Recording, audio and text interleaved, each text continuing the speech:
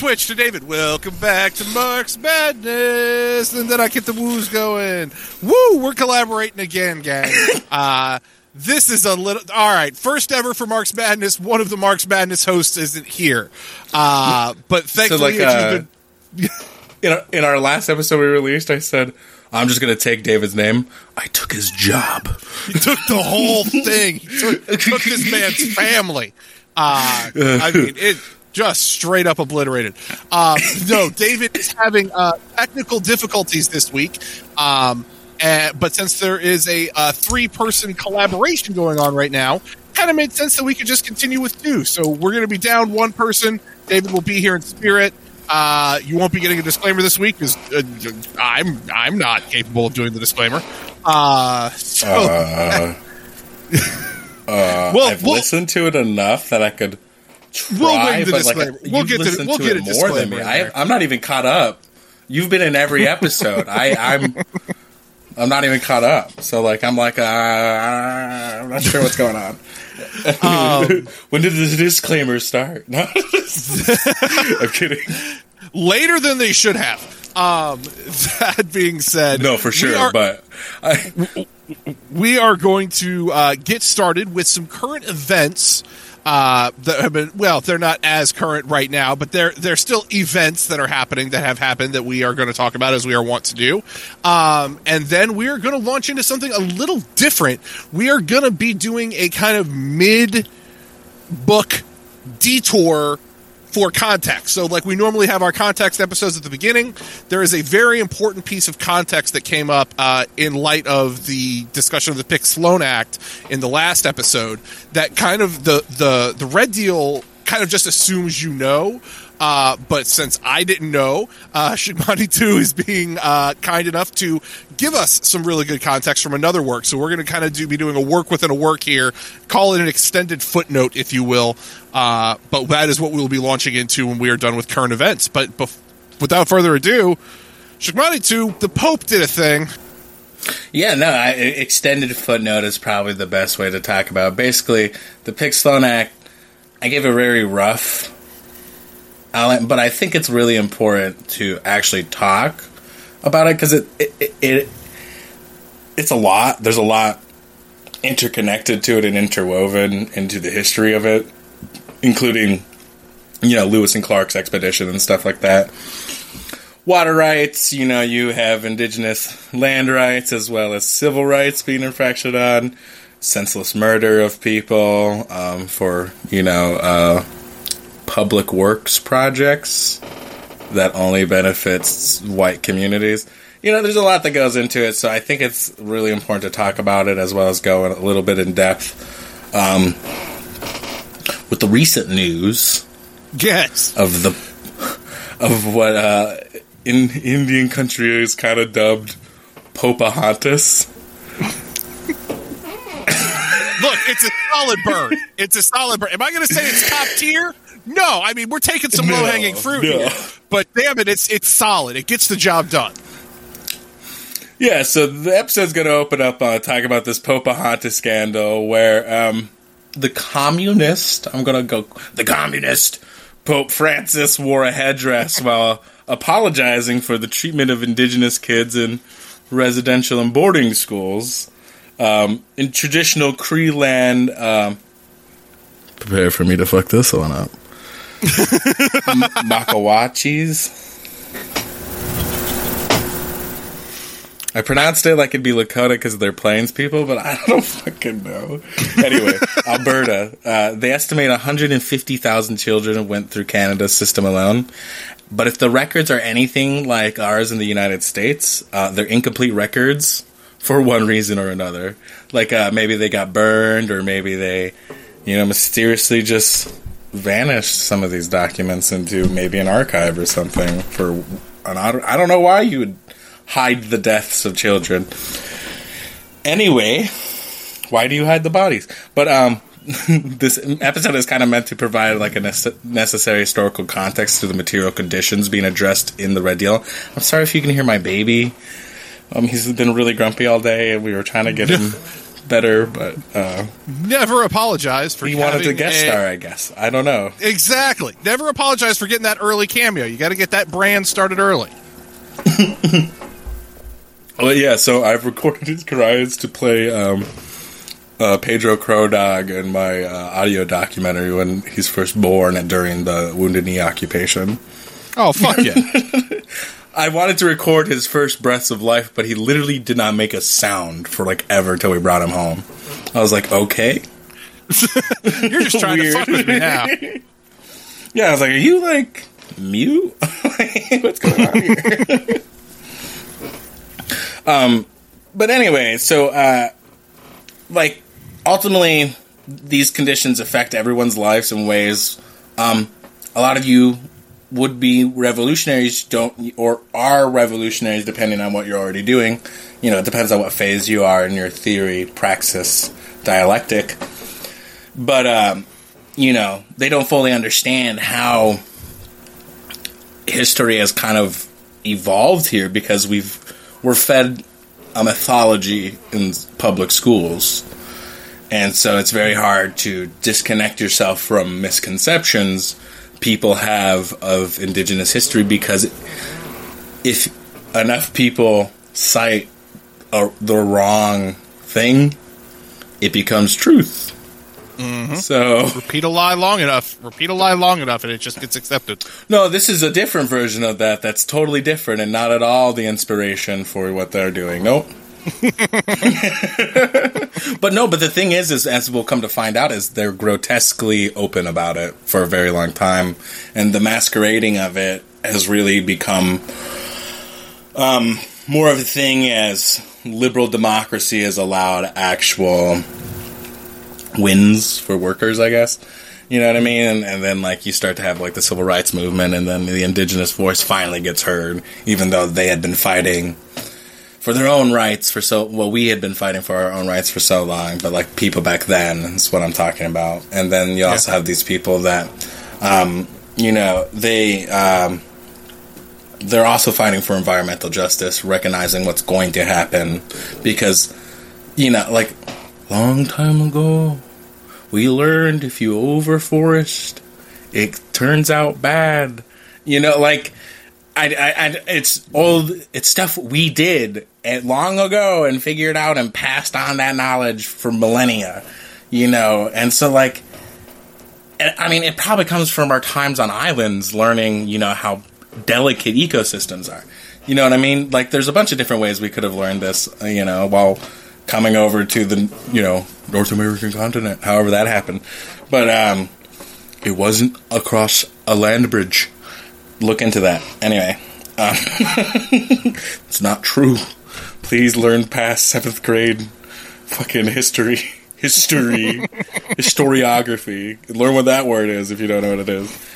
Okay, but anyway, we're talking about the Pope, and I referenced him in the Alex Jones voice as a communist, because he has a progressive streak, right? Like, he's like, oh yeah, gays are welcome. He even said, like, if aliens exist, they're welcome too. That was awesome.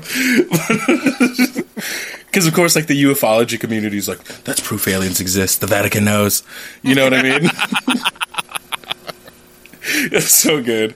I love conspiracy theorists. They're so awesome.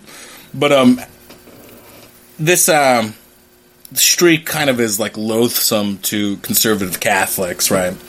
And a lot of them are, like, crypto-fascists that would have supported, you know, Franco's regime in Spain. But it wouldn't surprise me that this Pope is bringing God's wrath to the radical Christo-fascists, right? Like,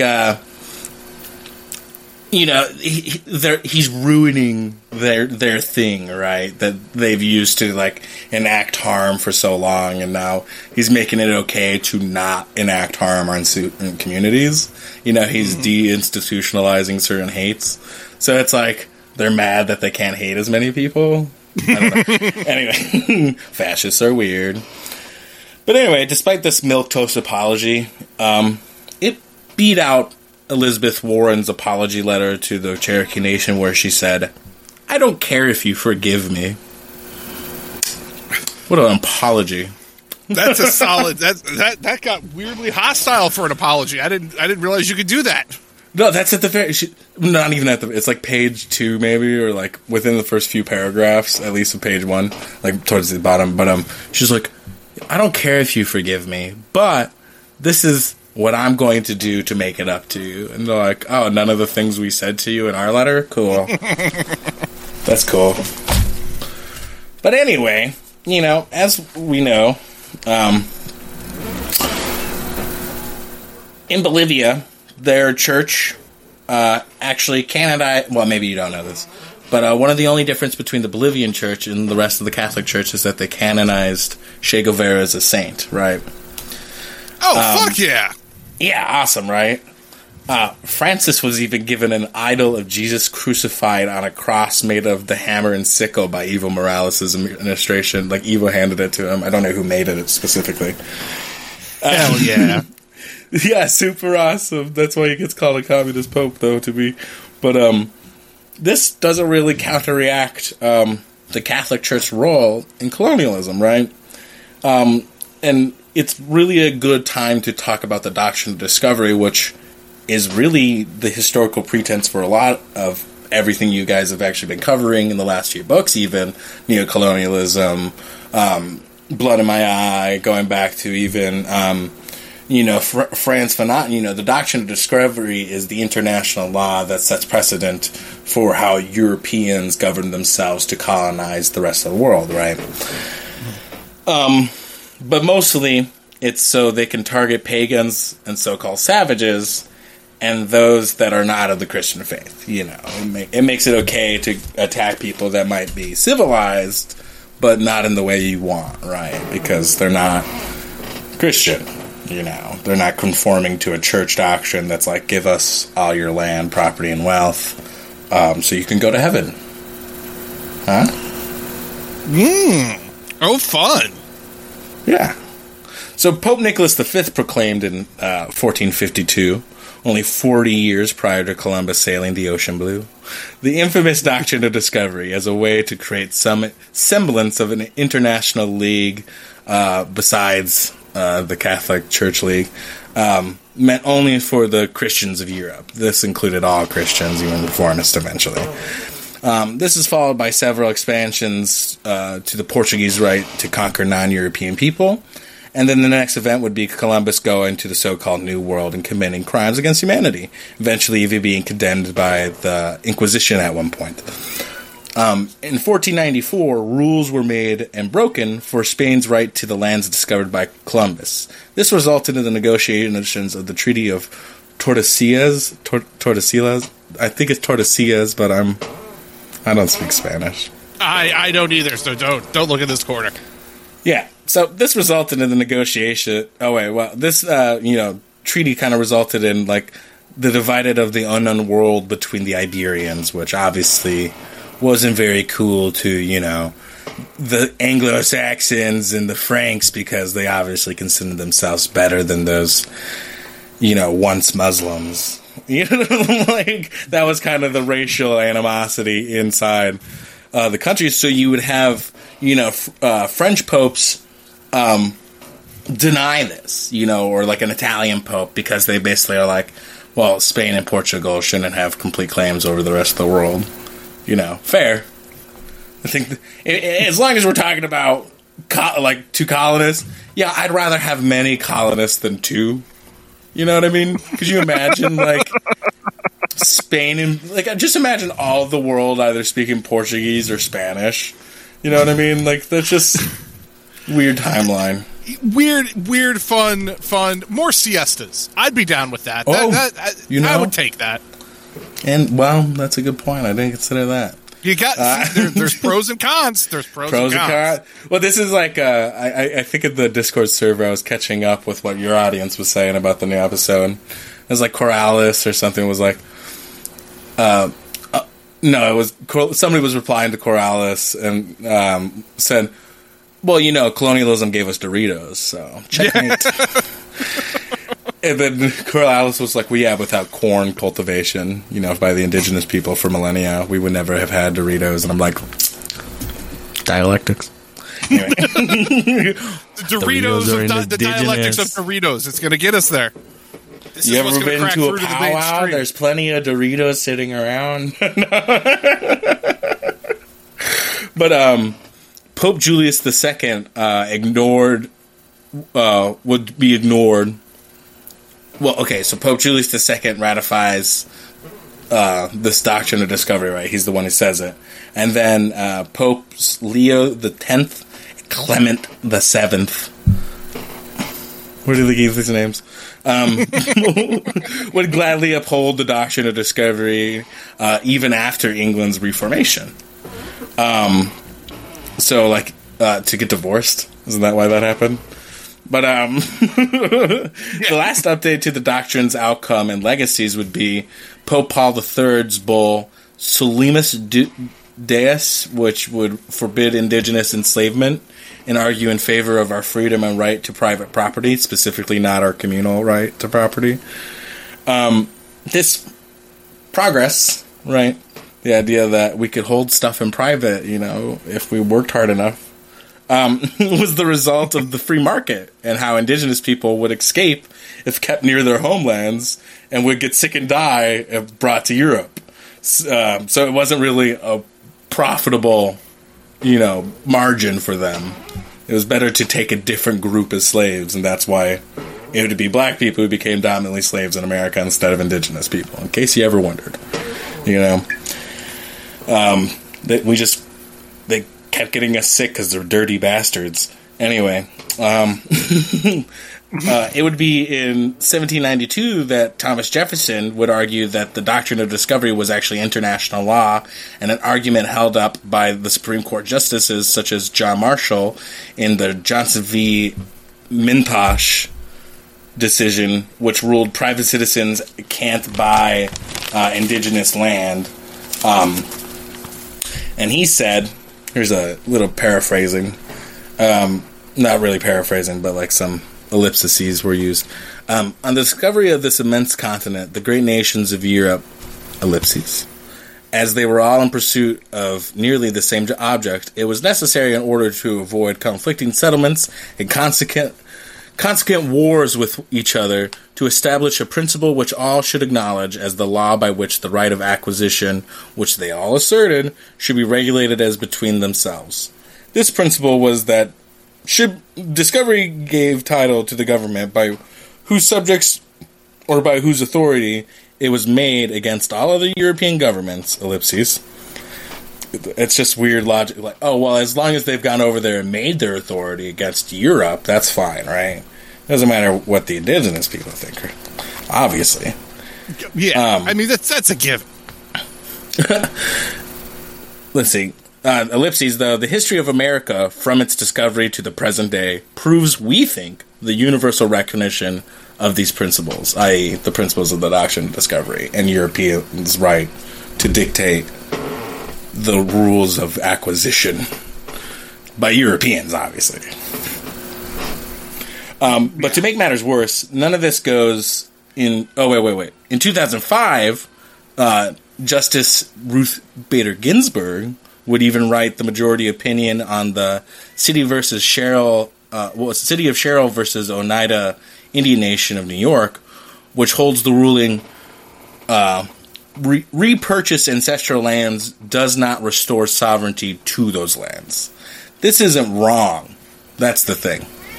Okay. In a liberal society, that isn't land back. It doesn't restore sovereignty, and it does not solve the issue. Okay. So, it might be a solution, so to say, but it's a liberal one. Whereas, reforming land ownership into collective ownership would be the decolonial or the land back, like the actual revolutionary land back, instead of some liberal co-optation of the terminology. We shouldn't have to pay for the land that is already ours. You know what I mean? It's just occupied. Yeah, it seems like a pretty baseline assumption.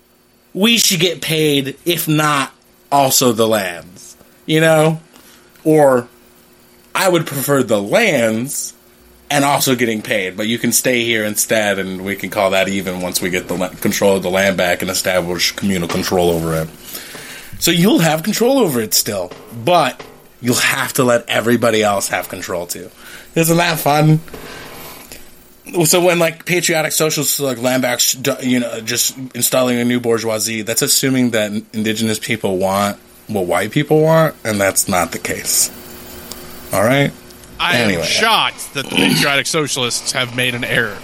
This is my shocked face. The problem is it's definitely not something only they say, but as soon as you say it to me, you're being lumped in with them. You know what I mean? Because that's that ideology. It's literally reverse annihilation theory, but in Marxist words. We're going to become the new bourgeoisie. That's what's going to happen. That's literally reverse annihilation theory. I mean, no other way to put that. But this isn't wrong, and is why repurchasing the land would be, the liberal solution. The problem here is Cheryl is tribal land, and the Supreme Court upholding that would remove their own jurisdiction if national sovereignty was upheld for the Haudenosaunee. They were supposed to be their own nation with their own original tribal systems according to their treaty, and that treaty was broken. So, here they are. They were even supposed to have free passage over Canada, like unhindered passage over the Canadian-U.S. border, but they're one of the reservations that now sit cut in half by imperial borders. Yeah.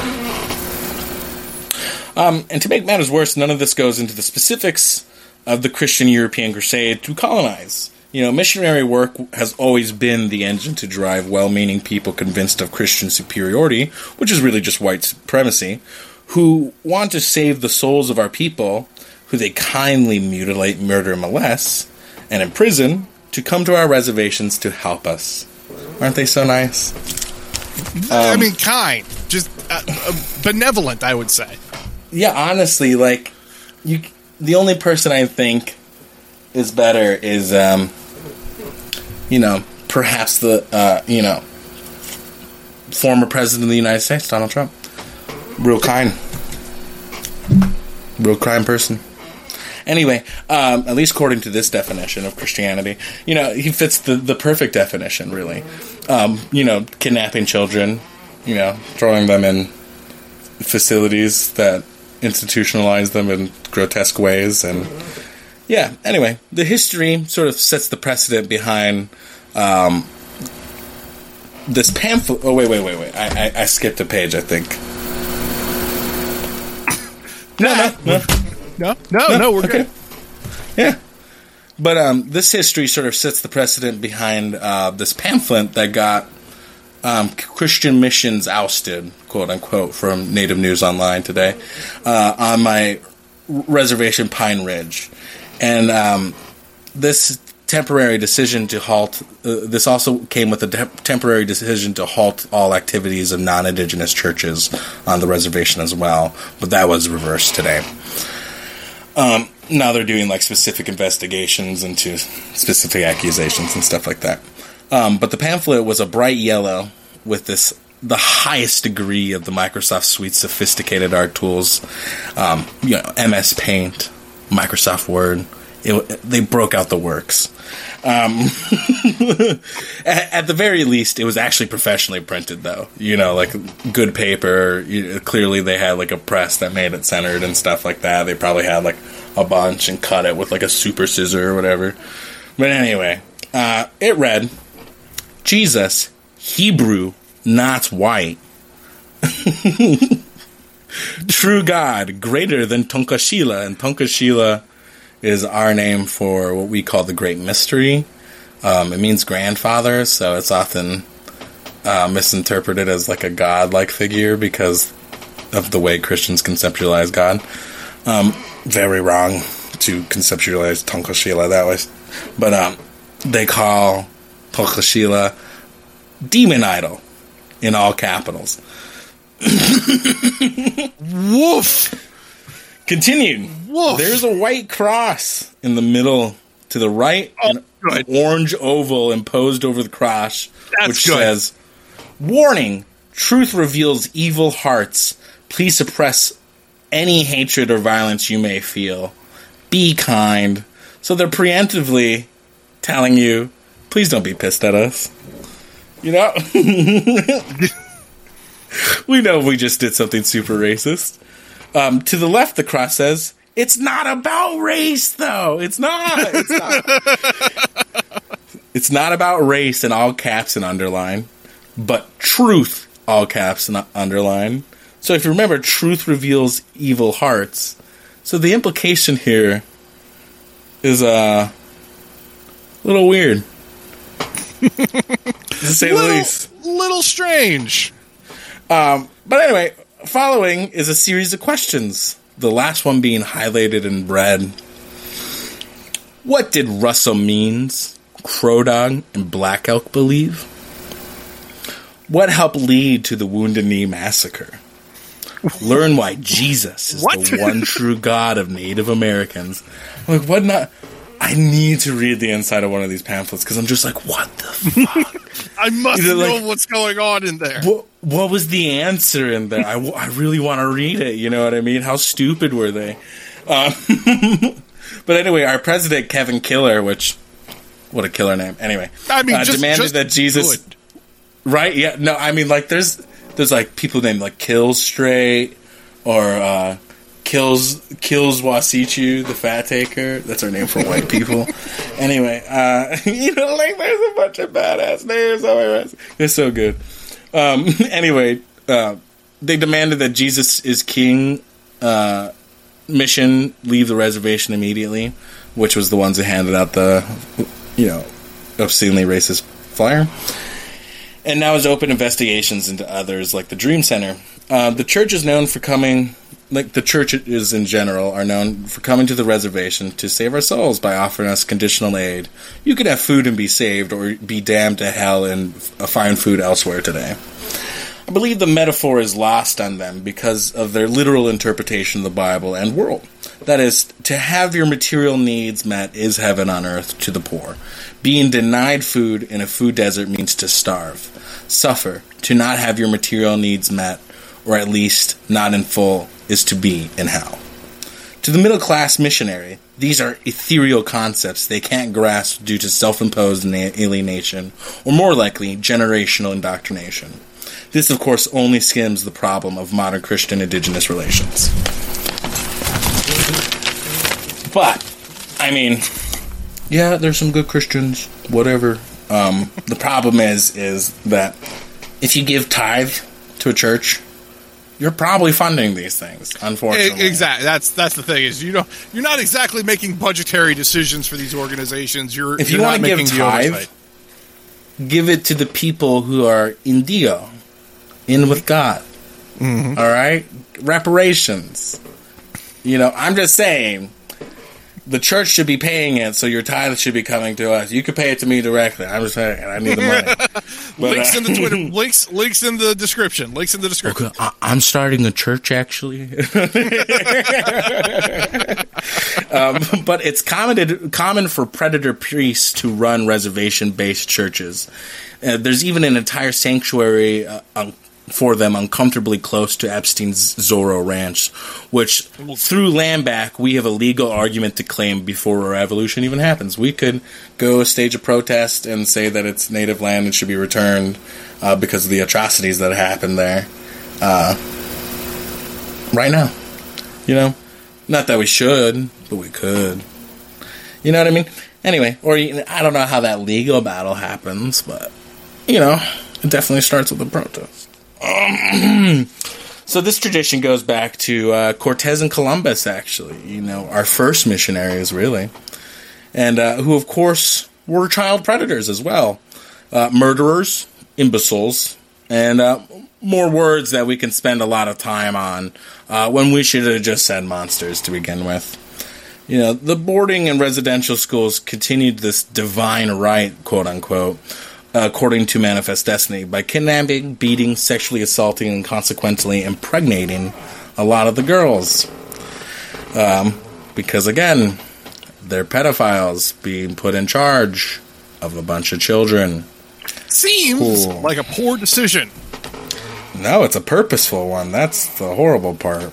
It hides them away from white society, keeps them within the church, and fucking is psychological warfare, kinda.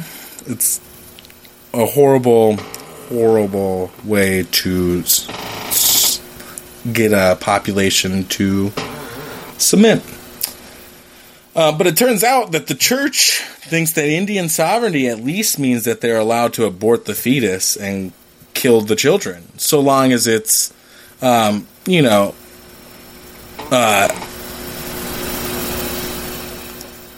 civilize us, I guess. And they hid the evidence, My elders talk about the ghosts in the Pine Ridge boarding school. There were 3 incinerators in the basement that weren't on these days, but speculation being that's where some of the babies were deposited, and some of the children's bodies that were small enough, and where a lot of records probably went missing. And incinerators are pretty common in boarding schools. And so are the bodies outside those boarding schools. So they're not even incinerating all of the bodies. You know what I mean? And then you have, the tuberculosis wards, which, primarily affect indigenous communities. Because we have no health care. But, especially at that time. But, like, my aunt, who's 42, was locked in the basement overnight as punishment. And like a lot of kids, would even be beaten, some to death, for speaking or singing our own language. I'll stop there, because this history is really disgusting and depraved and depressing. But exists, yet these racist missionaries claim we worship demons. And they do this with no apology. Besides, I'm sorry that some of them did these things. So if my people are in hell, then send me there. You know what I mean? Yeah. Because, to paraphrase Hatue Taino, who said, "Do Christians go to heaven?" And when he was told, well, of course. Well, I would prefer to go to hell. He was then subsequently burned at the stake on what is today Cuba. God. So, this is like the history that is approaching this concept, but this man was honored with a headdress. Yet, where is their answer for the crimes against humanity, really? You know what I mean? I mean, these are obscene acts that, the Nazis were barely capable of. The Nazis did some pretty messed up stuff, but I mean, besides the Hitler youth camps, there wasn't a lot of, churches putting their pedophile priests in, hideaways on reservations, in Germany. I would hope. I don't know. I just, looking at how bad the U.S. is, I was just like, man, I'm kind of glad that Hitler was like, okay, well, we're going to do it a little less horribly. You know what I mean? They used our babies as skeets, the 7th Cavalry did. Target practice, they threw them in the air. But this is only, one part of, colonialism, especially more recent history, the boarding schools and stuff like that. You're talking mid-18th century and on, mid-1800s and on. Yeah, because mid-18th century would be 1700s, right? But, which technically isn't wrong, I guess. But, we'll count, the era we're talking about as far as, boarding schools and stuff. That's all, the reorganization era. The babies as skeets would be, the closing of the frontier. They at least did that to my people. I hope it didn't happen to others. But, so we're going to go on to our history as the future. Yes. Which is going to talk about... Yes. Never mind. Go ahead. Well, I guess... So this is... this is Nick Estez's kind of like breakout work. I don't know. It made Mark Ruffalo follow him. But Nick was at protests like the DAPL protests and stuff, working with his like aunties and stuff that were like former Aimsters and like the Ochete Shek. There was just like if you're Lakota, you made your way out there at least for a day. You know what I mean? It was happening. Like at one point, it was the largest population center in North Dakota. So that's pretty crazy to think that there's that many tents. But anyway, this is going to help us, and it is foundational to understand the development of water protectors and showcases perfectly as to why indigenous activates have been on the front lines of protecting life and saving the planet. I wish that was hyperbolic. But seriously, we need to protect the environment and shut down pipelines. It's like today, like that needs to happen today. It needs to happen like 2,000 years ago. But anyway, like somebody should invent a time machine and go back and be like, don't do that. But it is important to me that settlers understand what projects like the Pick Sloan Plan do to just indigenous people. Not just indigenous people, I mean, but animals, ecosystems that are decimated by dams and other public works projects that, fundamentally destroyed a lot of life that, we might never see, we might not even know what we lost because of how much the world has changed since being invaded. I don't think people realize just how much plant life around them in their towns is not indigenous. You know what I mean? Like I said, Kentucky bluegrass shouldn't be everywhere. But this is chapter 4 of our history is the future. Is there anything you wanted to say before we began, Nate? Okay, so yeah, I would really say that this is the context to what we had just read previously. This is kind of the background information that anyone needs to understand why Pick Sloan is a big deal, and why it's referenced so obviously in the Red Deal. But Staccato, take it away. And when our land is gone, our way of life is gone. Our tribes are destroyed. The bottom lands the Corps of Engineers wants to take are the very best on the reservations. They are our heartlands. They can never be replaced. No similar lands are for sale. We depend on land for our livelihood. It furnishes us our income.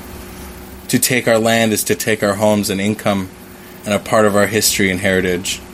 J.W. Jiggs Thompson, U.S. Senate Subcommittee on Public Works, Washington, D.C., 1959. After Wounded Knee, a spectacular armed struggle would not come again until the 1970s. In the meantime, nevertheless, the fight for land, life, and self-determination continued. Over the course of the mid-20th century, the United States increasingly used its powers of eminent domain to seize indigenous lands for large public works projects, especially for Army Corps of Engineer dams. For the Ochete Shakowin along the Missouri River, dispossession through eminent domain emerged in the form of floods and dams. The Pick Sloan Plan, a joint water development project designed by the Army Corps of Engineers and the Bureau of Reclamation in 1944, with the input of Missouri River states, called for the construction of large multi-purpose earthen-rolled dams for flood-controlled reclamation and irrigation that, as its promoters claim, promised to make otherwise arid grasslands bloom. 4 of the 5 Pick Sloan dams flooded 7 Missouri River, Lakota, and Dakota reservations: Santee, Yankton, Rosebud, Lower Brule, Crow Creek, Cheyenne River, and Standing Rock. But unlike the previous century, when indigenous land was converted for its endless bounty, for the Pig-Sloan Plan in the 20th century, indigenous land was desired merely so that it could be wasted, covered with water. All of the risks and none of the rewards of cheap hydroelectricity and irrigation were imposed on generations of indigenous people who depended upon their relations to the land and water for life. And floodwaters provided the physical means to terminate indigenous nations and relocate people, a violent severing of those relations to end the Indian people once and for all. The Pig-Sloan dams were a 20th century indigenous apocalypse, inflicting an immeasurable amount of loss that is still experienced today. When the river trade increased violence in the 19th century, the Ochete Sakowin escaped invasion by following the buffalo onto the plains. When the U.S. Army annihilated the buffalo, the survivors were forced onto reservations, where they found refuge once again in the lush river bottomlands where food and game abounded, subsistence agriculture flourished, and fresh water was plenty. When the reservation cattle boom came in the early 20th century, river bottomlands provided shelter for livestock and prime ranch land for small-scale, native-owned cattle enterprises. A mixed economy consisted of subsistence hunting and gathering, along with small-scale agriculture and small-scale reservation cattle enterprises. Virtually all reservation timber was concentrated along shoreland, providing the necessary materials for home construction, shelter, and fuel for heating and cooking that could not be produced by the sale of livestock and was replaced with the harvest of wild game, fruits, and vegetables that flourished in the river valley. Those less fortunate avoided starvation in winter months, when employment was scarce, though total dependence on the free goods of nature Those less fortunate avoided starvation in winter months, when employment was scarce, though total dependence on the free goods of nature that the river provided. So, they got a lot of fish and stuff. But anyway, all of this was destroyed by the Pig-Sloan Plan, setting the stage for the #NoDAPL movement half a century later. The Army Corps' discretion to plot the path of the Dakota Access Pipeline in 2014 rested on power they assumed under the Pig-Sloan Plan, following which the Army Corps have continually asserted that never have been officially granted jurisdiction over the Missouri River flowing through Ochete Sakowin reservations. This was a direct violation of the 1868 Fort Laramie Treaty, which delineated treaty territory as encompassing the entire channel of the river flowing through it, including the eastern shoreline. According to U.S. law, only Congress had the power to alter treaty boundaries or extinguish indigenous jurisdiction, and the Pig-Sloan Plan authorized the Army Corps to do neither. It merely authorized them to build dams on the reservations. However, the assertion of jurisdiction didn't just happen with the stroke of a pen. Rather, it arrived as a wall of water brought on by the dams, extinguishing life in indigenous jurisdiction along with it. And because reservations' life had imposed starvation conditions on the Ochete Sakowin in the earlier half of the 20th century, by the mid-20th century, when the Pig-Sloan dams were built, it was hard to assemble a formidable resistance against the Army Corps and its allied federal agencies. The results were nothing short of genocide. By destroying the land, and with it the plants, animals, and water, the dams targeted and destroyed the very nations of people who reproduced themselves upon the soil. In this way, taking land and water also took away the possibility of a viable future. Pig-Sloan also dovetailed with federal policies of termination and relocation, which liquidated federally recognized indigenous nations and removed people from the reservations to far-off urban centers. In 1953, Congress passed House Concurrent Resolution 108, which called for the immediate termination of the Flathead, Klamath, Menominee, Potawatomi, and Turtle Mountain Chippewa tribes, opening millions of acres of indigenous lands for privatization. The bill adopted a previous logic. Only through the destruction of indigenous nations could they be freed from federal supervision and control from all disabilities and limitations. That same year, Public Law 280 authorized states to assume criminal and civil jurisdiction over native lands. Together, the bills promised to end federal trust protections and transfer payments guaranteed by treaties and agreements, extinguishing what little indigenous political authority remained after close to a century of genocidal policies. In tandem with this termination legislation, the Bureau of Indian Affairs began busing natives off reservations to cities like San Francisco, Denver, Chicago, Los Angeles, and Cleveland as part of the federal relocation program. Between the 1950s and 1960s, an estimated 750,000 Native people moved off reservation. Termination, in the words of Edward Valandra, made legal the overthrow of Native governments, the stealing of their lands, and the extermination of Native peoples and cultures. Termination marked a dramatic shift in policy from the gains made during the Indian New Deal, which, despite its flaws, had ushered in a new era of tribal self-determination under the 1935 Indian Reorganization Act, or IRA. The dramatic reforms overhauled years of collective punishment that the Indian Bureau had inflicted on whole nations held captive on reservations. The year of the Wounded Knee Massacre, the U.S. Census concluded that the western frontier has officially closed. With it, the centuries of war, famine, disease, and genocidal policy brought the American Indian population to its lowest point in the history of North America's settler colonialism. In 1928, in response to American Indian activists' demands, an extensive study, The Problem of Indian Administration, also known as the Merriam Report, found the Indian Bureau incompetent, corrupt, and murderous.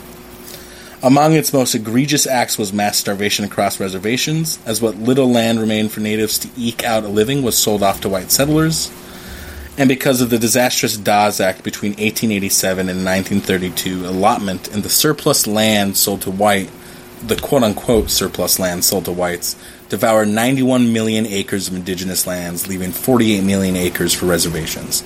In order to limit the number of individual American Indians who could receive an allotment and become landlord owners, a racist federal competency commission issued patents based on racial mixture, disallowing full-bloods from becoming private owners and instead keeping their lands in trusts. This created a conflict between the landless mixed bloods and full bloods who kept allotments because they were deemed too incompetent to sell them to whites. Oklahoma tribes were hardest hit, for instance. The Osage lost 70% of their allotted lands during the oil boom of the 1920s. By contrast, the Otete-Sakowin only lost 30% of their allotted lands. Overall, among them, Rosebud and Lower Brule experienced the greatest hit, losing 40% of their allotted lands. So, for a little bit of clearance, I believe Alberta's 140 million acres altogether. The Catholic Church owns more land than that. And we used to have a lot more land than that. 200 million acres were taken at another point in this, I'd have to look that one up. But overall, lots of land being lost.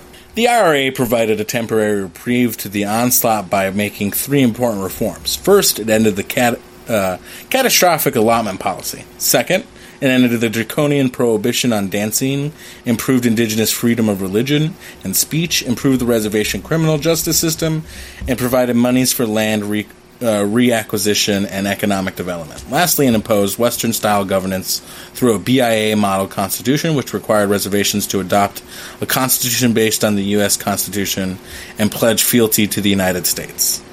The last point was the most contentious. While indigenous peoples desired increased political autonomy, they didn't want to replace existing governments based on consensus and kinship with colonial institutions.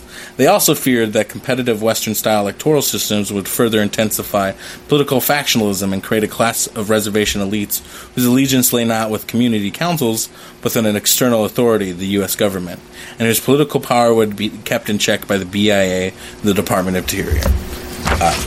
That would happen. In fact, the IRA's primary architect, Commissioner of Indian Affairs John Collier, says the IRA sees the IRA as part of a global design of colonial administration. Collier drew inspiration from Lord Lugard's early 20th century model for British colonial administration. Under this system, national independence was prevented through its permanent suspension. In 1947, Collier even compared the U.S. colonial administration of indigenous peoples to its imperial annexation and colonial management of the Philippines, Puerto Rico, Hawaii, Alaska, and Pacific Islands, the Panama Canal, and the Virgin Islands. The IRA was a New Deal program, but it was also part of a global imperialism. The view the Indian policy as only domestic policy fails to take this fact seriously and normalizes colonialism by reproducing the notion that indigenous peoples are domestic U.S. subjects. Indian affairs were thus removed from the realm of international relations, from treaty-making and diplomacy, and regulated to domestic territorial rule, a process that should be challenged rather than reproduced. National independence for colonized peoples was never the goal for the U.S. imperial endeavors. Nevertheless, the IRA lifted the Ochotee from absolute deprivation to mere poverty, and this is the best time the reservation had. As Standing Rock Rouge scholar, the activist Vine Deloria Jr. observed, and for all its flaws, the IRA enshrined certain principles of self-government for indigenous peoples and provided them with a federally recognized government. Not all reservations accepted the IRA, but those that did possessed a distinct advantage in years to come. For example, the Standing Rock, Cheyenne River, Lower Brule, and Crow Creek reservations created IRA tribal councils, whereas the Yankton Reservation adopted the IRA but never formally adopted a model constitution or tribal council. With no federally recognized government, the Yankton Reservation and its trustee, the Secretary of the Interior, were completely bypassed by the Army Corps, which proceeded to seize native properties by right of eminent domain, in order to construct the Fort Randall Dam. Yankton Reservation members had little to no recourse in the end. While IRA governments were deeply flawed, without them the Ochotee would have been able to negotiate Army Corps damages, nor to ultimately resist termination. But it was a false choice to begin with. Adopt the colonizers' model fully, accept quote-unquote self-determination with the permanent tutelage, or perish. During this era, treaties were broken by statute rather than the brute force in the Missouri River Basin. The Pix-Sloan Plan destroyed more indigenous lands than any other public works projects in U.S. history, affecting 23 different reservation communities. The project, writes Deloria, was without a doubt the single most destructive act ever perpetuated on any tribe by the United States. The land taken and destroyed was the best land on the reservation. River bottom lands that were heavily wooded on otherwise treeless plains, and full of wildlife and plants, including animals on which many indigenous people still depended for sustenance.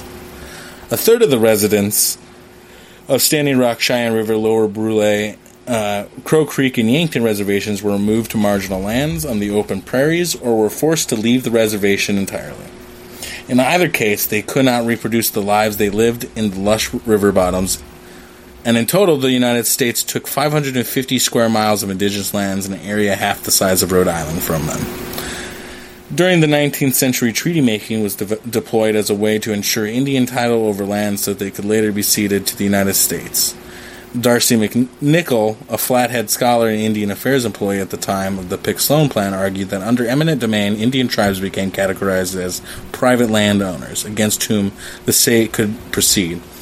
In other words, the identity of an entire indigenous nation became nothing more than a dollar sign. Remember what I was saying when the Papal Bull established that we had right to private property, not communal ownership?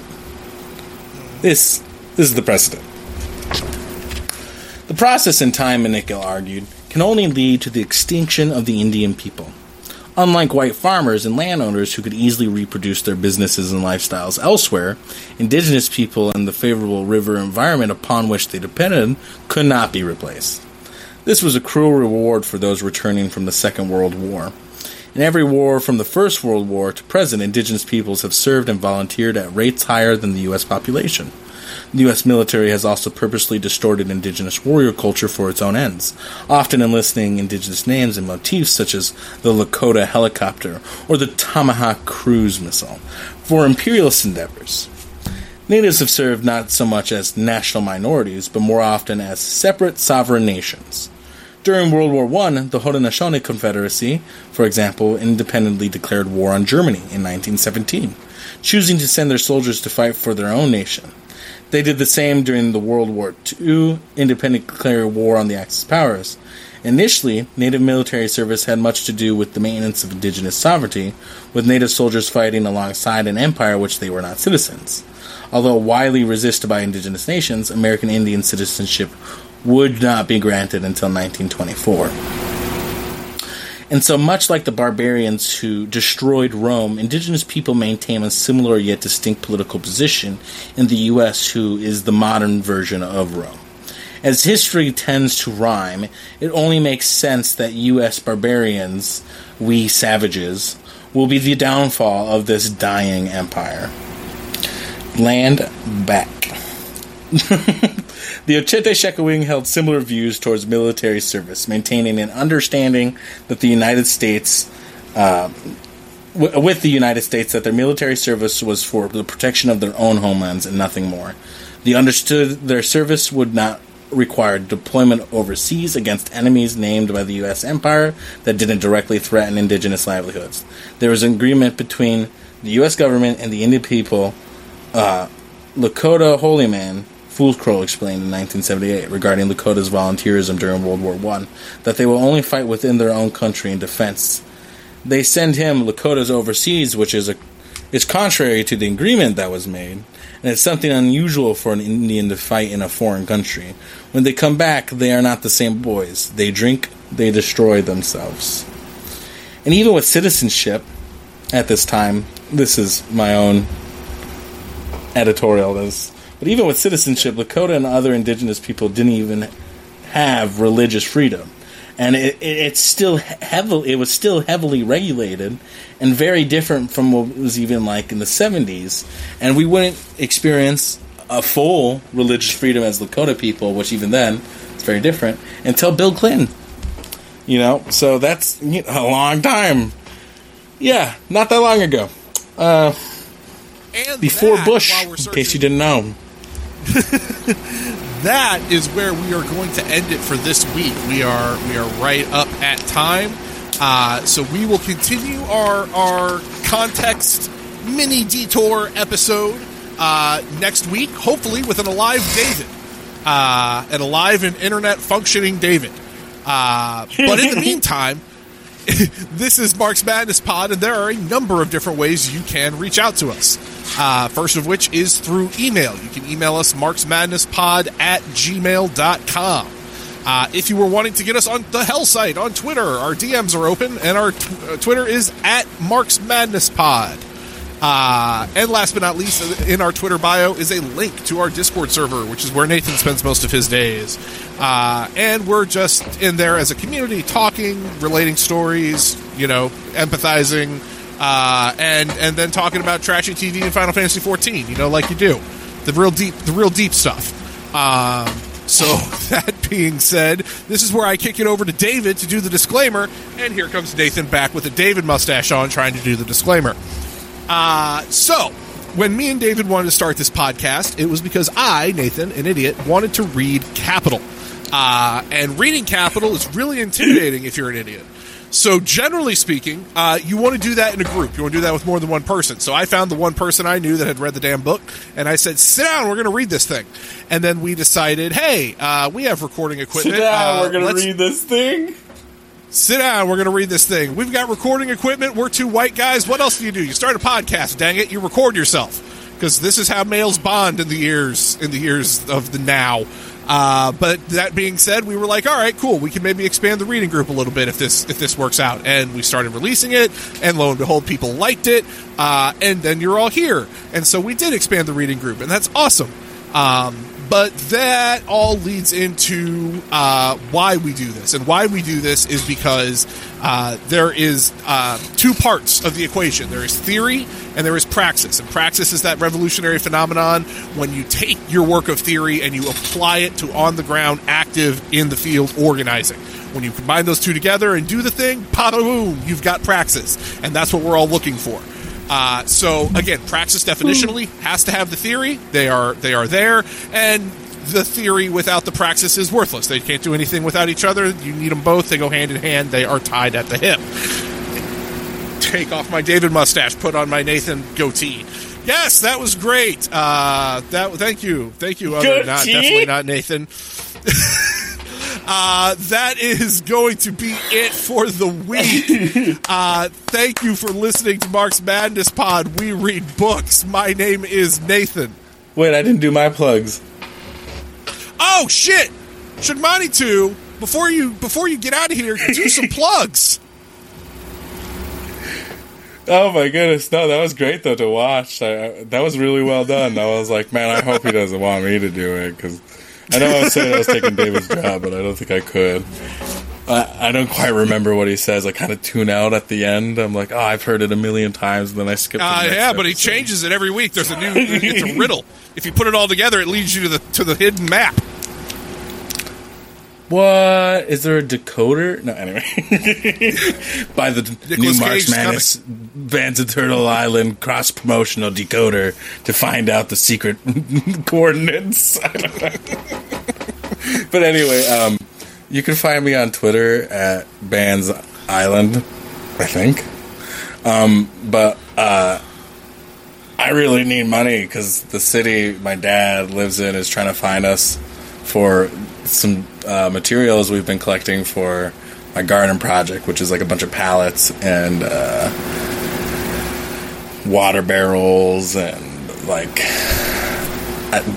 metal barrels. I don't know, stuff you could break down or turn into other stuff given the right tools, right? Yeah.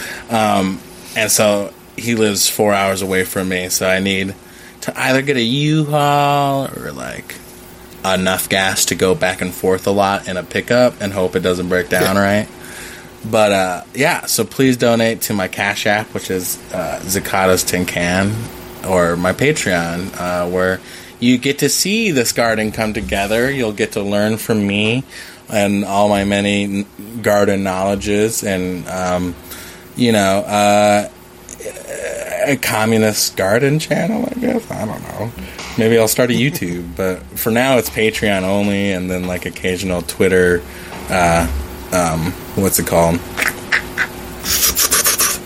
Advertisements. But otherwise, if you want to support the podcast endeavor, besides just my general survival, which is what the Patreon's for, you can pay for some of the tech or some of the other organizing efforts the Red Nation is doing by donating to the Red Nation Patreon, which is Red Media Press or Red Media PR. I'll get you a link. But and that that goes towards mutual aid on Pine Ridge, like heating elders' homes during the winter, doing wood drives, feeding people in New Mexico, doing coat drives, again, survive the winter. It gets cold. We a couple of us just went out to Hawaii for this thing called the Deep Ecology Project. They'll be back, I don't know. They just left today, though, so, should be cool. We were invited, but, hiccups are bad. The Oahu water protectors. Other than that, you can also, support us by buying the Red Deal, or, you support Nick by buying Our History is the Future, and Nick does worthwhile work and is responsible for the Red Media and the Red Nation existing, so, it's pretty cool, and now that he's taken a step back, it's just going without him. He's not on any of these trips. He's trying to be a professor. So, there's a lot of good going on with, your donations, and, I really urge you to donate to the Red Nation if you're also donating to me. And lastly, because I have a million plugs always, I'd recommend donating to the Wreck Bay Community Relief Fund. If you can give me $1, you can give them $1, hopefully. It's a GoFundMe. I'll be starting a GoFundMe for this garden project. We just need some stuff, and, ideally, it could feed a lot of people, especially if done right, All right. Well, all of that being said, once again, this is Mark's Madness Pod in collaboration with the Red Nation. We read books. They do all the other important stuff. My name is Nathan. I'm Shomani to David for today. And we will talk to you all next week. Actually, I guess we were both Bye. David.